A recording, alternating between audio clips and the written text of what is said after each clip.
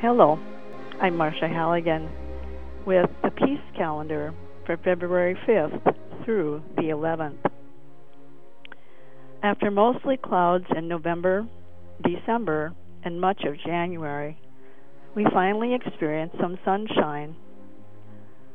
A clear night saw the temperature here drop down to minus 24 degrees. It did rise a little above zero. More days the sun will come, with predictions of warmer temperatures. Farmers in Niger grew over 200 million trees in 40 years. They restored ancient forests over millions of acres of dusty, drought-prone landscapes.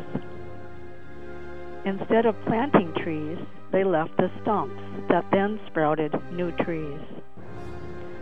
Also, they planted crops near the trees. The farmers and their families benefited from better crops. A group in Ghana copies their process.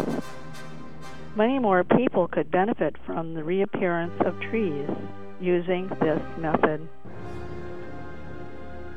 Trees give a sense of peace and quiet. A quiet peace quotation, peace story, or peace poem could ground a future calendar.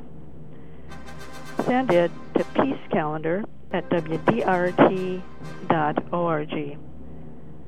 May we all experience the blessings of peace in our lives.